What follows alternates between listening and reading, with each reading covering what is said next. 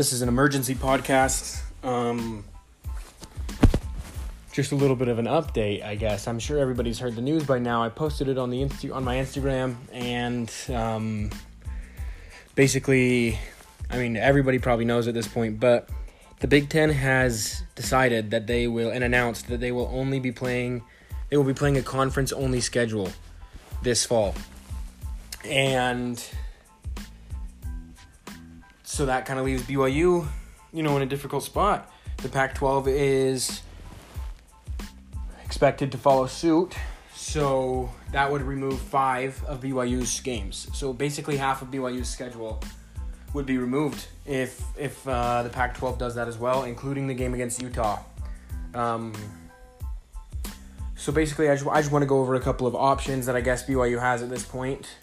There is the option to play the remaining teams and try to supplement with other G5 teams that would play, that had those games that needed to be covered, and they could play against teams like Notre Dame, New Mexico State. So that's an option. Another option would be to play a conference-only schedule with just the independents, and maybe play each independent twice. So there would be no rivalry games if that were the case. It would be a pretty boring season, but we would get a season.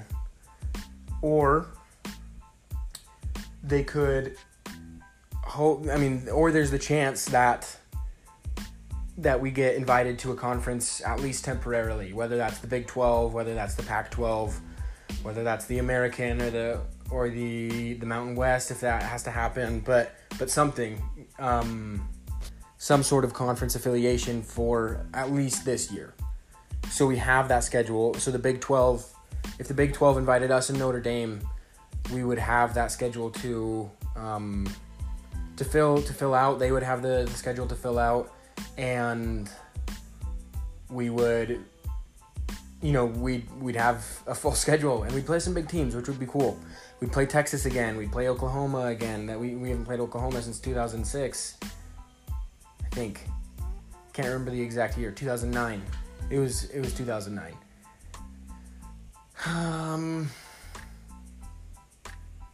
But yeah, I don't know. Was it 2009? Let me check. Sorry. I can't remember for some reason.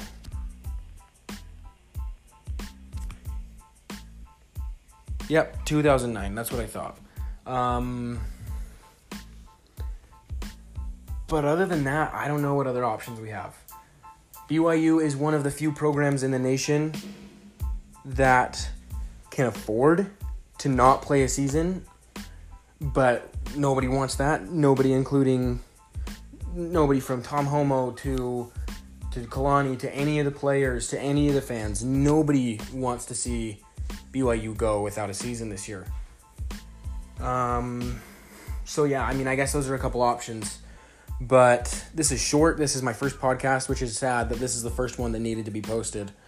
I'll follow up probably tomorrow with some more info, and I'll keep the story updated as we go. But I think best case scenario, everything goes back to normal. But really, truly, best case scenario, BYU gets invited to a conference for at least a year, which, this actually might be the thing that BYU needs the most.